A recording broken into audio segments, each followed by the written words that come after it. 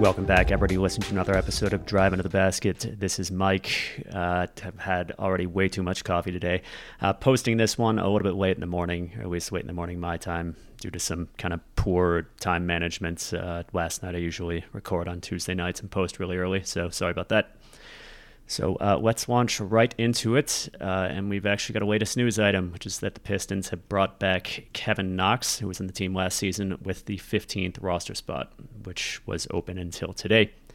So I actually like Kevin Knox, sort of, like not as an actual guy who's really going to contribute to your team, but as a decent depth guy who for the Pistons last season at least, was a pretty decent 3 and transition guy and, finished some plays off of cuts, just a solid play finisher. And of course was completely dispensable. He was sent out as part of the Sadiq Bey, James Wiseman trade. So I think he's a decent warm body, so to speak, for the Pistons, who are currently missing a lot of guys. Does make me a little bit concerned about the injury outlook at forward. Right now you've got Alec Burks, who can play up to small forward, Boyan, of course, and Isaiah Livers all injured. And the fact that they would bring on Knox using the remaining roster spot, maybe it's just against the possibility of, hey, we've started the season with a lot of injuries and we just want a guy who we feel like can just fill in some minutes, under current circumstances and maybe in the future, and we've got the roster spot open. So, why not? He's somebody we know. We liked him last year. There's also the possibility that is true, as well as one or more, probably more, of the current injuries to the forward core, particularly Livers and Boyan, is, I would guess, if this is the case, then they're looking at a couple of those being worse than expected, and they want somebody to be around to play those minutes if necessary, because the Pistons are pretty thin at forward right now. Knox can conceivably play minutes at power forward. He's about 6'7", 210, which makes him a little bit undersized, but not terribly so. So, yeah, that's the part of the signing that concerns me a little bit. It could be absolutely nothing. It could just be, hey, we really don't like what's happened so far as injuries, and we just want to make sure we've got somebody to pick up the slack if this happens again. So, in any case, welcome back, Kevin Knox. For those of you who didn't really watch him as much last season, I pretty much just already said all there is to say about him. He was actually a fairly strong perimeter shooter for the Pistons. After a really slow start, he shot around 42-ish% from 3 on decent volume, I think around 3.5 attempts per game for the remainder of his time with the Pistons. He is long, he's athletic, he runs the floor very well in transition, he can finish lobs, he can finish cuts. Now you might be wondering why that sort of player went unsigned, and the answer is, well, number one, he's not the greatest on defense. He's not terrible, but below average. The IQ on that end just isn't really all there.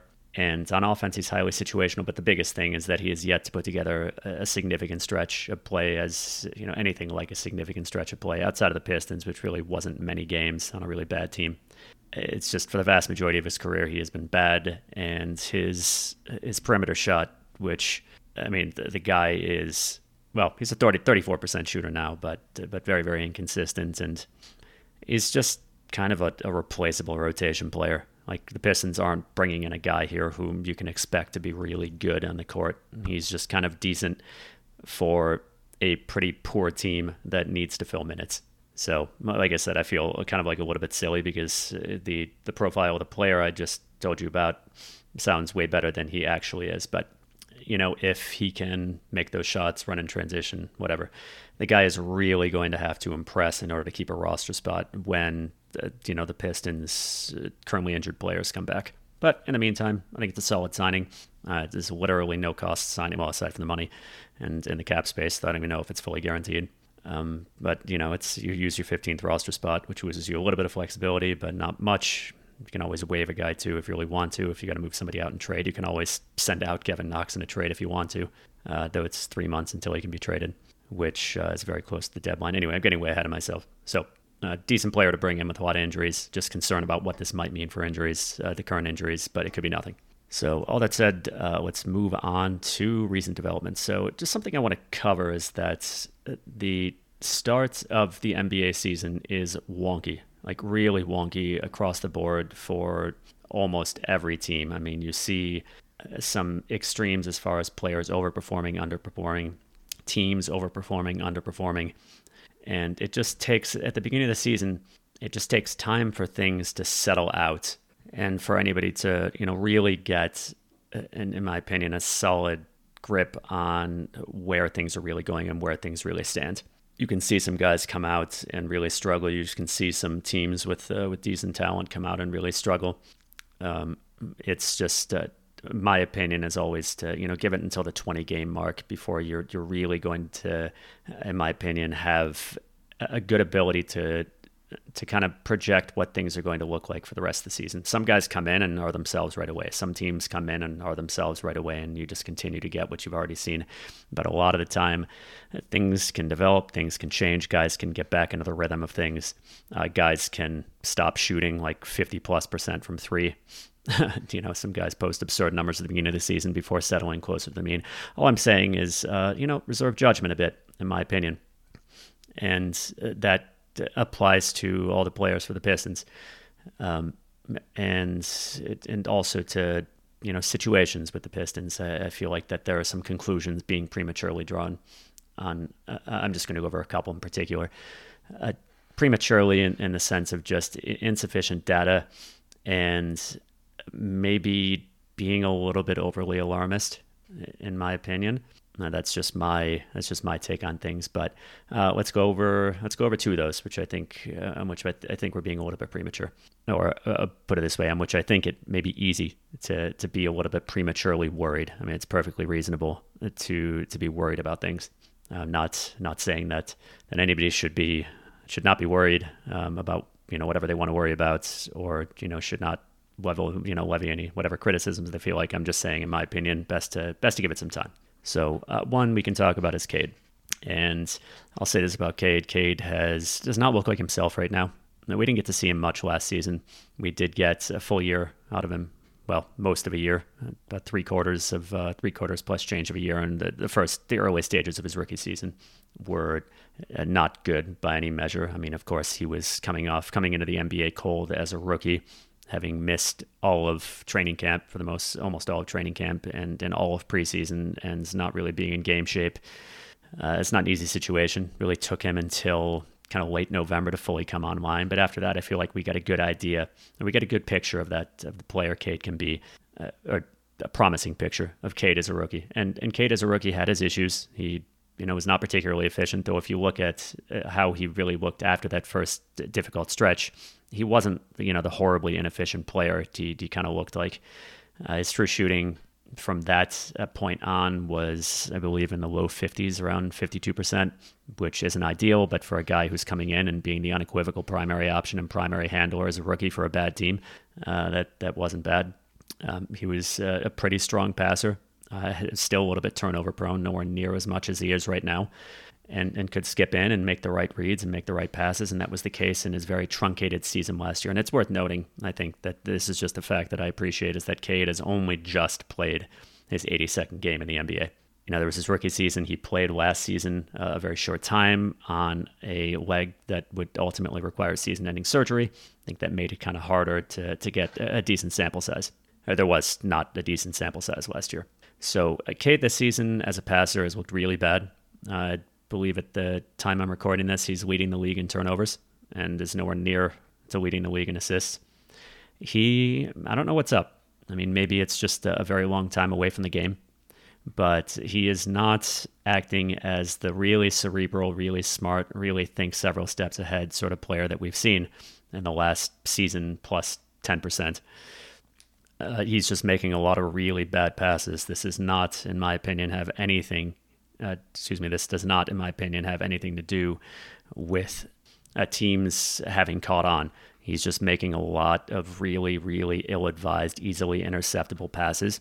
Even when he's off the bounce, I mean, his passes are not hitting the mark. He's just throwing inaccurate passes. Even when his teammates catch them, they're not catching them in shooting position, driving position. And right now, he does not look like himself mentally. Physically, I'm going to give it some time. I mean, he's looking a little bit slower, but he had surgery on his leg. He's not in game shape yet. I think that much, in my opinion, is pretty clear, especially with how gassed he is in fourth quarters. but mentally speaking, he doesn't look like the player that he has been so far in the NBA and the player he was in the NCAA, of course. So I'm not sure what's up with that. I mean, you got to think that that's going to gravitate back toward the mean because Cade is a very smart player. And right now, I don't know if he's in his head or what, but he's making just a lot of bad decisions that we didn't see him make as a rookie in the NBA. Well, I mean, he made some of them, but it's far worse right now. Cade, even as a rookie, would make passes into lanes that would have remained open in the NCAA, but do not in the NBA. Those lanes close very, very quickly, and so passes into those lanes that are quickly closing are going to get intercepted. So hasn't been good so far. The spacing, of course, should be brought in. That is a factor, I think, in some of the struggles he's had. The spacing on this team is not merely poor, but is actually comically bad. I'm not going to talk about the starting lineup again, in part because you've heard enough about it, I have no doubt, in part because it agitates me. But this is spacing the likes of which no coach who is actually trying to win games would throw out there in the starting lineup. It's that bad. Even a coach who's really trying to win games is not even going to throw one shaky or one kind of non-shooter from the perimeter. And Sasser is basically a spacing liability at this stage. Let alone, two with Killian, who's had a good game against the, I'll talk about Killian later, but had a good game against the Warriors, and that was a fun game to watch overall. But on the season is still pretty poor and is in general pretty unreliable. And Cade very rarely is playing in a lineup with 4 shooters. So that's an issue. I feel like it's so ubiquitous when he drives in that he's getting swamped that it can at times almost be difficult to see what's happening because it's the norm rather than the exception. So that's not helping things. That's not helping his ability to get to the rim. That's not helping his ability to score efficiently. It's not helping anything.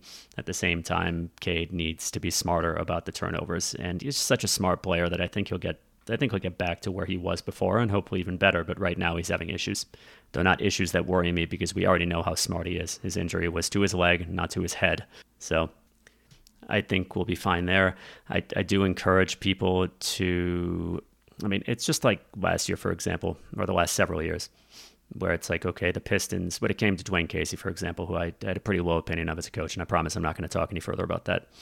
But it's like he also had a bad team. Both of these things were true simultaneously. He was a poor on-court coach who was coaching a poor team. It wasn't just, Casey has a bad team, or Casey is a poor coach, though I think that existed independently of his. Yeah, those factors existed independently of each other, and I think it's the same thing with Cade here. That the spacing sucks, and he just got to get his decision making under control. I think both of those things are true, and both of those things are factors. So I think additionally, a third factor is just wait and see. Wait until we're at game 20. The guy is coming back from a lengthy absence. It'll help when he has better shooters around him, as the Pistons are missing a great deal of shooting on the bench. And Marcus Sasser has definitely been a pleasant surprise. I'll talk about him as well. I don't know. That's just my philosophy on this is just, wait a bit and we'll see. And I feel like getting concerned at this stage is a little bit premature. And just wait until we have a greater sample size and things settle down. Number 2 would be Jaden Ivey. I know this is a very controversial subject amongst Pistons fandom. Ivey, who is kind of getting some tough love from Monty Williams. And again, very early. I think the guy has played 5 games. And is he probably happy about seeing his minutes and his usage? Well, maybe not his usage when he's on the court, but his minutes and his role pretty drastically reduced from last season? No. Do I think that 5 games or even 10 games or even 20 or 40 games of him still having a significant role, just not what he had last season and playing still from the bench, is going to leave him incredibly disgruntled and ruin his relationship with the coach and the team? No, and I think the notion that it's already having a very negative effect is sort of far-fetched. I mean, for Ivey, even after 20 games, to become incredibly upset about this would give him Allen Iverson levels of entitlement. I mean, this would be kind of an extreme. The guy's a second-year player who still has things to work on. Really, by all accounts, he's very much a team-first guy who just wants to work hard and improve, and was fully cognizant of his flaws on defense last season. But I mean, if the guy cannot and everything we've heard is that Monty Williams, the focus is on defense right now. It's not because that's the way he thinks is best to win games. He knows that fielding really weak offensive lineups, I mean, not that the starting lineup as a whole has been strong on defense, which is just not the case. But he knows that fielding defense first lineups with too little shooting is not going to win you games. You can't punt on offense in today's league. Defense is still important. You absolutely cannot punt on offense to field a better defense. And that's what the Pistons have been pretty much doing. So the focus is on defense, I think, for the sake of making a point, and just improving, or whatever you want to say. I never like to use the words building a culture because I think that's kind of trite and not necessarily entirely applicable. The winning culture is the one I dislike the most because, any team that's winning is, wouldn't you say, by default building a winning culture, and the team with, it isn't a team that's winning more have a better winning culture or something, or, you put two teams, or does it end after a point? I mean, do you reach maximum winning culture? And at that point, I mean, the team with the more talent wins. Of course, also Tom Gores was obsessed with, the winning culture thing, and for a long time tried to run the team as a venture capital project. Let's just get the right attitude in here. Let's get the right culture in here, and then we're just going to start winning games, even, if you don't have anywhere near the talent to actually do so. Which was the case for a long time before he finally stepped back and let some professionals run the team, some honest to goodness professionals. Though he still makes a lot of reference to culture. I think it's just his thing, but fortunately he's not impressing his vision upon people and forcing them to operate in a certain way anymore. Whatever the case, I digress. So, the focus is on defense right now. Monty has come out and said that there are some non-negotiable mistakes on defense, and there are apparently flaws on offense that are much more negotiable, and that is what it is. I mean, I don't think I think that Ivey at this point really struggles a lot on defense. I mean, last season he was possibly the worst defender on a team that had a fair amount of really bad defenders between James Wiseman, Marvin Bagley, and Boyan. Boyan, who I would say was the fourth worst defender, isn't the disaster I think he's played out as. I think is decent enough and a solid, when he's surrounded by somewhat decent defenders, and even when he's not, is just as long as the defense around him isn't terrible. But Ivey was definitely part of that bottom of the barrel trio with Bagley and Wiseman. So he's got stuff to work on, but it's like if he is willing to detonate mentally after 10 games of having to deal with this, then he is not a player the Pistons want. That's not on him. That's not on Monty. That would be on Ivey and on Troy Weaver for horrendously misjudging his character. I don't think that's the case. And, Ivey's a big boy. He can handle it. So I wouldn't, I'd encourage, whatever, I don't want to encourage people to think in a particular way. In my opinion, things are going to be fine. And I'm not going to worry about it right now. I don't think we're anywhere near the point at which it's time to start worrying about Jaden Ivey's relationship with the team. If he is who we say he is, and he's a reasonable NBA player, then, this is not an established dude who was brought in with a huge role and is now not being given what he had been promised. This is a second-year player who has a lot to improve upon. And if he's got the attitude we think he does, he can handle it. Vast majority of young NBA players are just going to take this in stride. They won't be happy, and that's fine. And I know we heard from Brian Windhorst yesterday that I don't think Ivey is happy on the bench, and whether or not that's actually, is actually anything to it or just speculation. Because Windhorst comes up with a lot of juicy locker room tidbits, tidbits in quotation marks, because a lot of them, they're just never referred to again and can't really be confirmed or denied, and nobody else reports on them. And Windhorst just in general, I just don't think I think he's kind of like a controversy hound, and even sometimes his reporting on transactions is accurate, and sometimes it's the same thing. It's like, he's the only one who has it, that the team is thinking about this, and nobody else ever reports on it, and nothing is ever heard about it again. Whatever the case, he may be right. Ivey may not be happy, playing from the bench, and that would make sense if he's not happy about playing for the bench and having a much smaller role and much less minutes. At the same time, it's okay for players to be unhappy about things. You can be, just like in real life, you can be unhappy about things, without, like in your workplace, like I don't like what I'm doing, without flying completely off the handle and blowing things up. And this is professional basketball. So Ivey, there are things to be happy about in this play. He's been a lot better at attacking the rim. His three-point shot has been good. He's shown, some real aptitude to build on last season's ability to shoot threes off the dribble.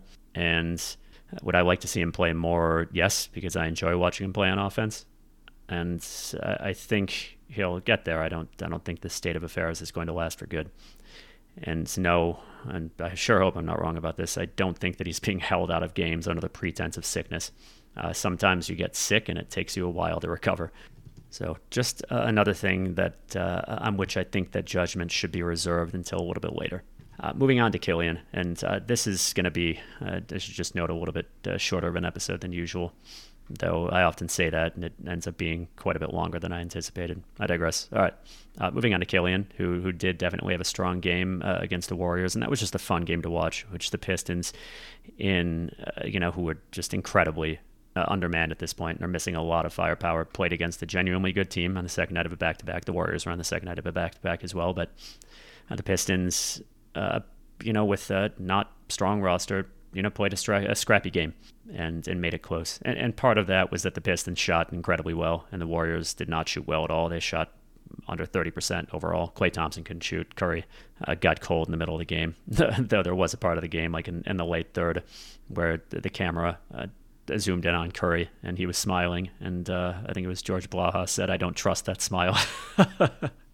That makes perfect sense. Curry's just amazing.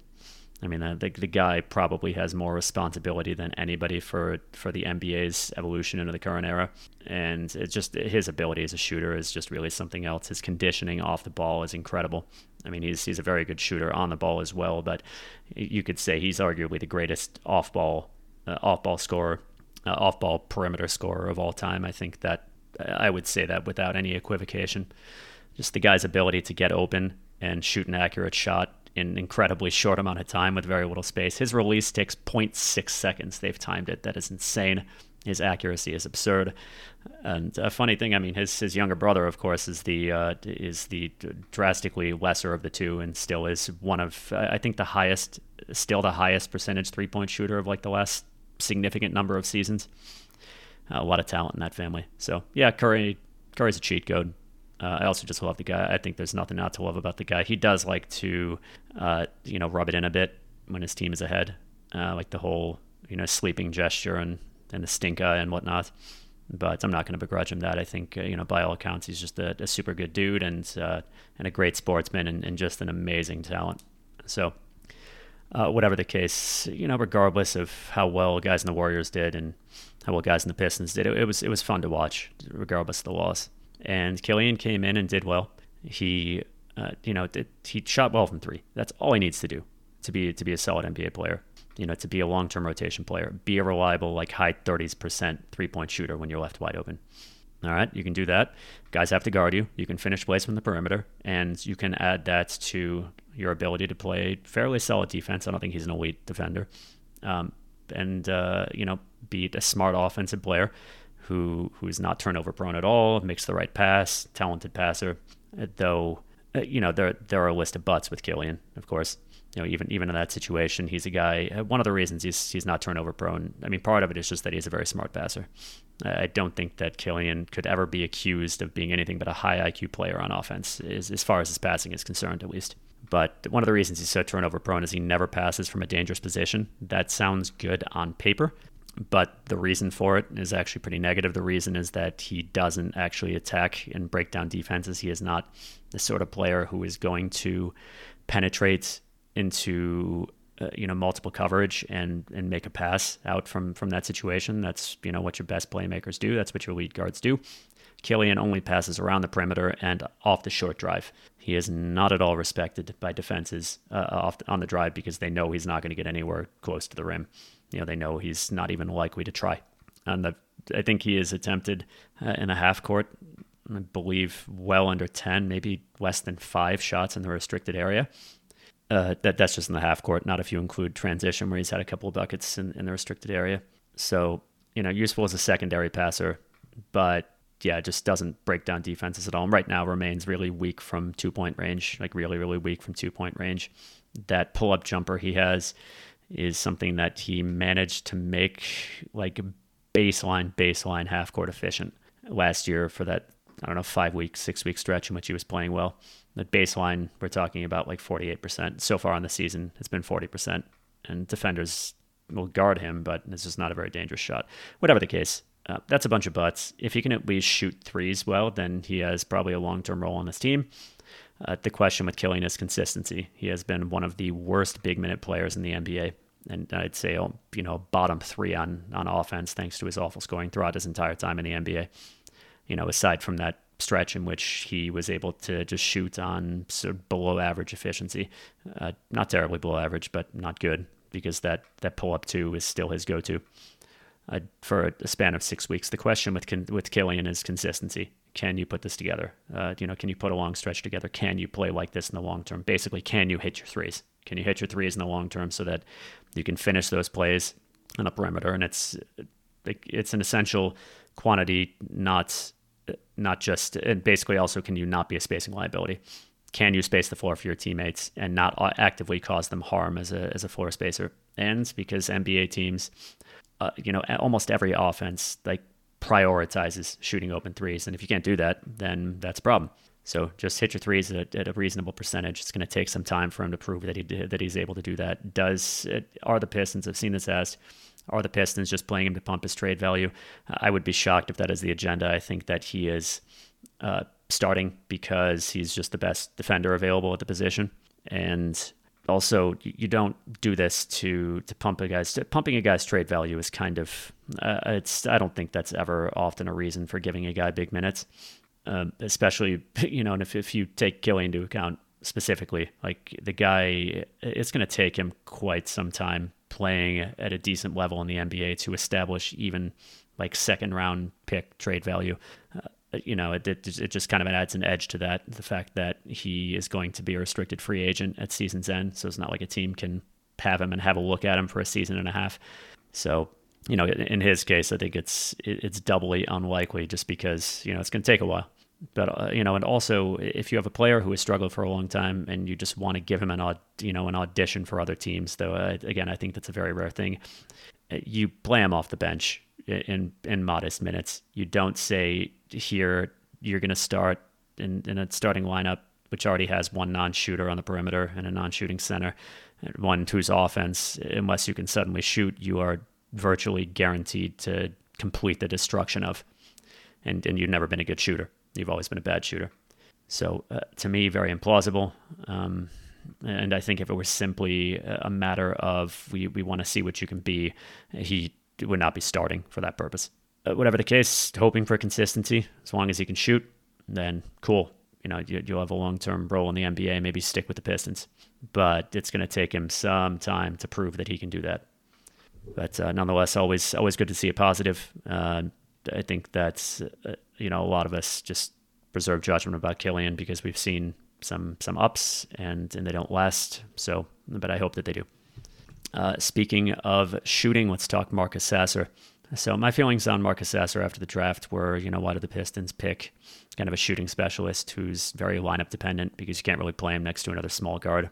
And he's not really a guy who's going to lead your offense. He just doesn't have really a lead guard playmaking talent unless he's really got something extra in the tank as far as upside at age 23.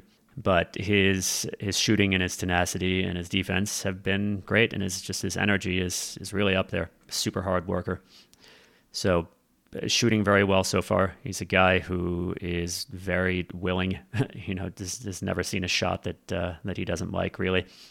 Just in the context of his ability to let it fly, even through pretty close coverage, even off the move. That the shooting there has been great. He's a great off-ball mover. He's not super explosive, but he is quick. Can come around screens, go dash back and forth, get a pass and take a shot and have a pretty good possibility of going in. He's clearly savvy, more of a veteran than the average guy who comes in. And I mean, that makes sense. Your 4-year players in the NCAA are going to come in a readier state. You get concerned if they're not. So he's been able to come in and contribute right away. Even just guys who can dash around the perimeter and hit motion threes and also just hit their spot up threes at a high percentage. Those guys are going to be valuable. The defense really they're good at getting open. The defense needs to account for them and keep tabs on them. It's easy to get them open. You just set them some off-ball screens, and they're a factor that the defense has to account for, and the reliable quantity as perimeter shooters. And again, that's very, very valuable in the NBA. He's done a little bit in the way of attacking the interior, mostly just floaters. Even in the NCAA, he wasn't very good at getting to the rim because he's not all that explosive, and he is undersized and not a very good leaper. Again, if these were not the case, then he would have gone higher. Well, the undersized part is just there, but if you were, explosive and a good leaper and good at scoring at the rim, which isn't particularly common in guys his size, but they do exist, then of course he would have gone higher, especially if you're a good playmaker. So there's a reason he was taken at 25, and he doesn't need to be necessarily all those things. Just being a very strong shooter who can also play solid defense, which he can, that's a valuable player. So on defense, solidly built, long enough, though. I mean, he did struggle against Josh Giddey, and he will struggle against players who can just score over him, but doesn't back down, plays hard, plays smart, is quick, good at navigating screens. He's been fun to watch. Where does he stand when the Pistons have a healthy bevy of guards? That's a question. He's going to have to fight for minutes. I think once Ivey has a larger role, which I think is fairly, I think can be said with a high degree of confidence that he will, whatever happens. I think so anyway. So when Burks is back, when Ivey is around, even just having Burks back, that you can play him up to small forward a little bit. And if you want to give any minutes to Killian still, there are just a lot of guys fighting for minutes at that position or competing for minutes at that position. But he's been a bit of a bright spot so far, and that's always good to see. And you really do want these guys who are being brought in after 4 years in the NCAA to be able to contribute right away, but he's been better able to contribute than I anticipated. Now just some miscellaneous points to finish off the episode, or just some kind of shorter talking points. Marvin Bagley, I don't know, I hate to just strike for something purely negative. Of course, I'm never going to not do that in this show. I think has been worse than his performance would suggest. This Bagley, I don't know why Monty is not having him shoot the ball, because Bagley really needs that in order to be an effective player. His defense needs to improve as well, of course. And I always have my doubts about that. But needs to be stronger on offense. There's been just a little bit too much posting up, which is fine against fairly weak competition. But when he's playing against the better defenses in the league, just the way he's playing right now, which is just kind of take the ball on the block and try to attack the rim, is it's just not all that valuable. He doesn't pass still. Like he doesn't make the right reads and decisions on either end, including, and that's true on offense as well. If your goal is to just get the guy the ball there constantly and just have him attack, that's just is a one-trick pony who doesn't really generate he doesn't really parlay that to generate high percentage opportunities for his teammates. He's just, in my opinion, he's still been pretty unimpressive. On defense, he's been less of a liability than I thought, though that's chiefly against teams that aren't running a scheme that is forcing him to make a lot of decisions. I just feel like Marvin Bagley doesn't have a long-term future in the NBA. James Wiseman, of course, hasn't really gotten much of a shot. When he has been on the floor, he's looked absolutely horrible. That's not very encouraging. It makes me a little sad that the Pistons passed up on 5 second-round picks that they could have gotten instead of him. That's a not inconsiderable package, for what it's worth. Second-round picks do have value, and 4 of those were unprotected for a Hawks team, which is mired in mediocrity. Not a team. I wouldn't expect those picks, at least in short order, to be in necessarily in the 30s anywhere. I think they'll make the playoffs, but they're also not picks in like the late 50s. As far as revisiting the Saddiq Bey trade, I continue to not know what to think. Like, we know that that Weaver was very high on James Wiseman in 2020 draft year. We've heard definitively that Wiseman was number 1 on his draft board, which for me is a little bit frightening, given that the Pistons really needed a lead initiator. And if you're going number 1 overall as a center, you better be extremely good. And to this point, I mean, Wiseman, I've said it many times that he just hasn't really had much seasoning, but it just doesn't look good. Usually guys can come in and contribute, who are high picks, can come in and contribute a lot faster than this, at least be very good at, on some level. And Wiseman just is not. How much of the Bey trade and Saddiq, we can say this unequivocally, just completely fell apart on defense in season 3, went from being serviceable to being horrible. And that's on him, and I don't know what that was about. I can't think that's anything but a poor reflection on him in some respect, because he could do it. He could play serviceable defense. He just stopped doing it. And was he going rogue on offense? Who knows if he was doing that? That's on him as well. There is the consideration of, that he was given up on pretty quickly after being kind of referred to as a pretty integral part of the future. Role player, but a guy whom the organization liked quite a bit. How much of them being kind of quick to move him was something really bad going on behind the scenes versus Troy Weaver having an opportunity to trade for James Wiseman? Impossible to say. I'm not judging it either way. Does the trade look good right now? No. Hopefully something better comes of it. Don't know what that's realistically going to be, but who knows? It's hard not to look at it occasionally and think, though, that we Sadiq Bey of 2 seasons ago. I mean, that's a useful floor spacer at the very least. Though, again, we don't exactly know what happened behind the scenes, and the defense last season was absolutely terrible. And finally, just to kind of bookend the episode, the Pistons so far. The Pistons, there are a few factors. Number one, the schedule has been pretty darned easy so far. And number two, well, 3 factors. Number 2, the Pistons are missing a lot of players. And number 3, it has not been many games. So these are just basically all combined. It's been kind of distressing that the Pistons are missing so many players. Also that they are playing against so many easy teams. And basically, we're not getting a look at what this team actually, what this roster actually is and what it can actually do. And that was going to take time in any respect. But yeah, we just definitely don't have the roster right now. And I personally prefer seeing the Pistons play against good, healthy teams. I think that's the best way for a team to grow. It's also the best way of seeing where this team is at the moment, particularly its young players, but the roster in general. And the Pistons haven't really had many opportunities to play against good teams either. So I know for me, it's been sort of a dissatisfying season so far. It would be a lot more satisfying if the Pistons, but there's also that Monty has been kind of running lineups for, as I mentioned, for purposes that are not really winning related. I didn't expect the Pistons to come out actually, everything we heard was the Pistons wanted to come out and focus on winning games, so this was a little bit surprising. But it's early.